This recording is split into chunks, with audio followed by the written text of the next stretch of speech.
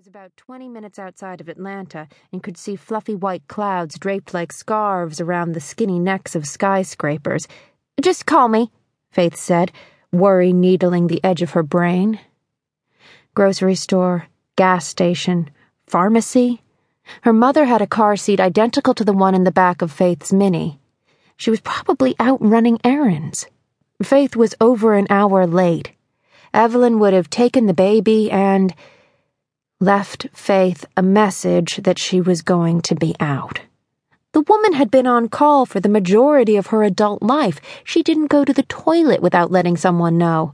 Faith and her older brother, Zeke, had joked about it when they were kids.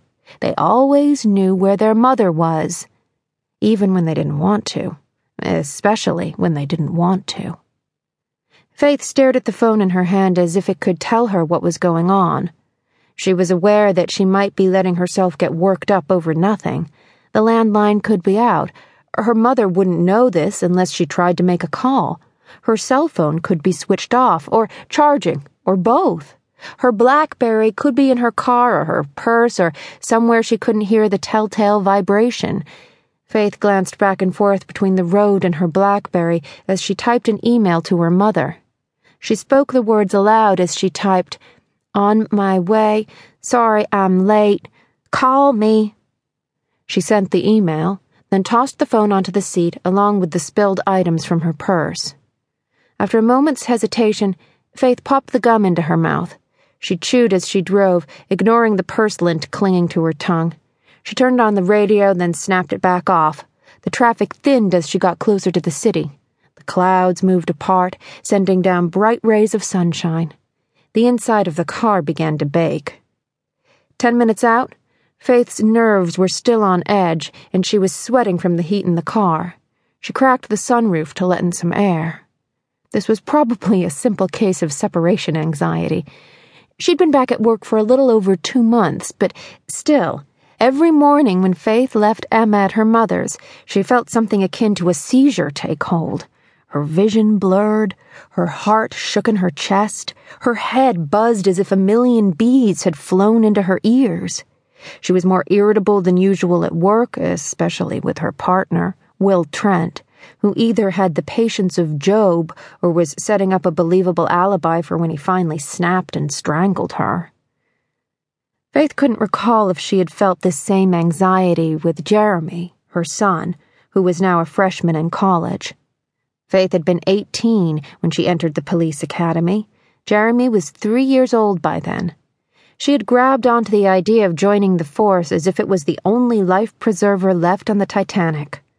Thanks to 2 minutes of poor judgment in the back of a movie theater and what foreshadowed a lifetime of breathtakingly bad taste in men, Faith had gone straight from puberty to motherhood without any of the usual stops in between.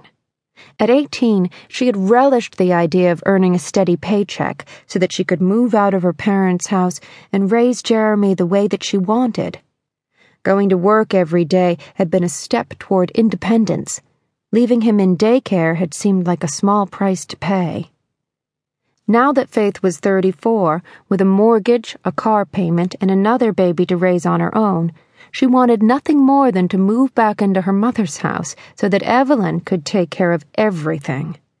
She wanted to open the refrigerator and see food that she didn't have to buy. She wanted to turn on the air conditioner in the summer without worrying about having to pay the bill.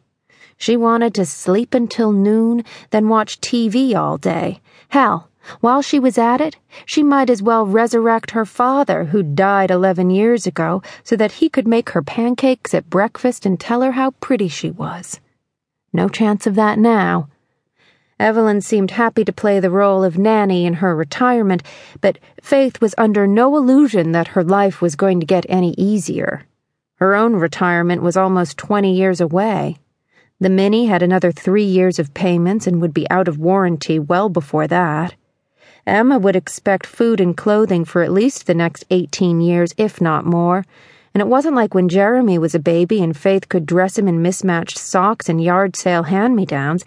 Babies today had to coordinate.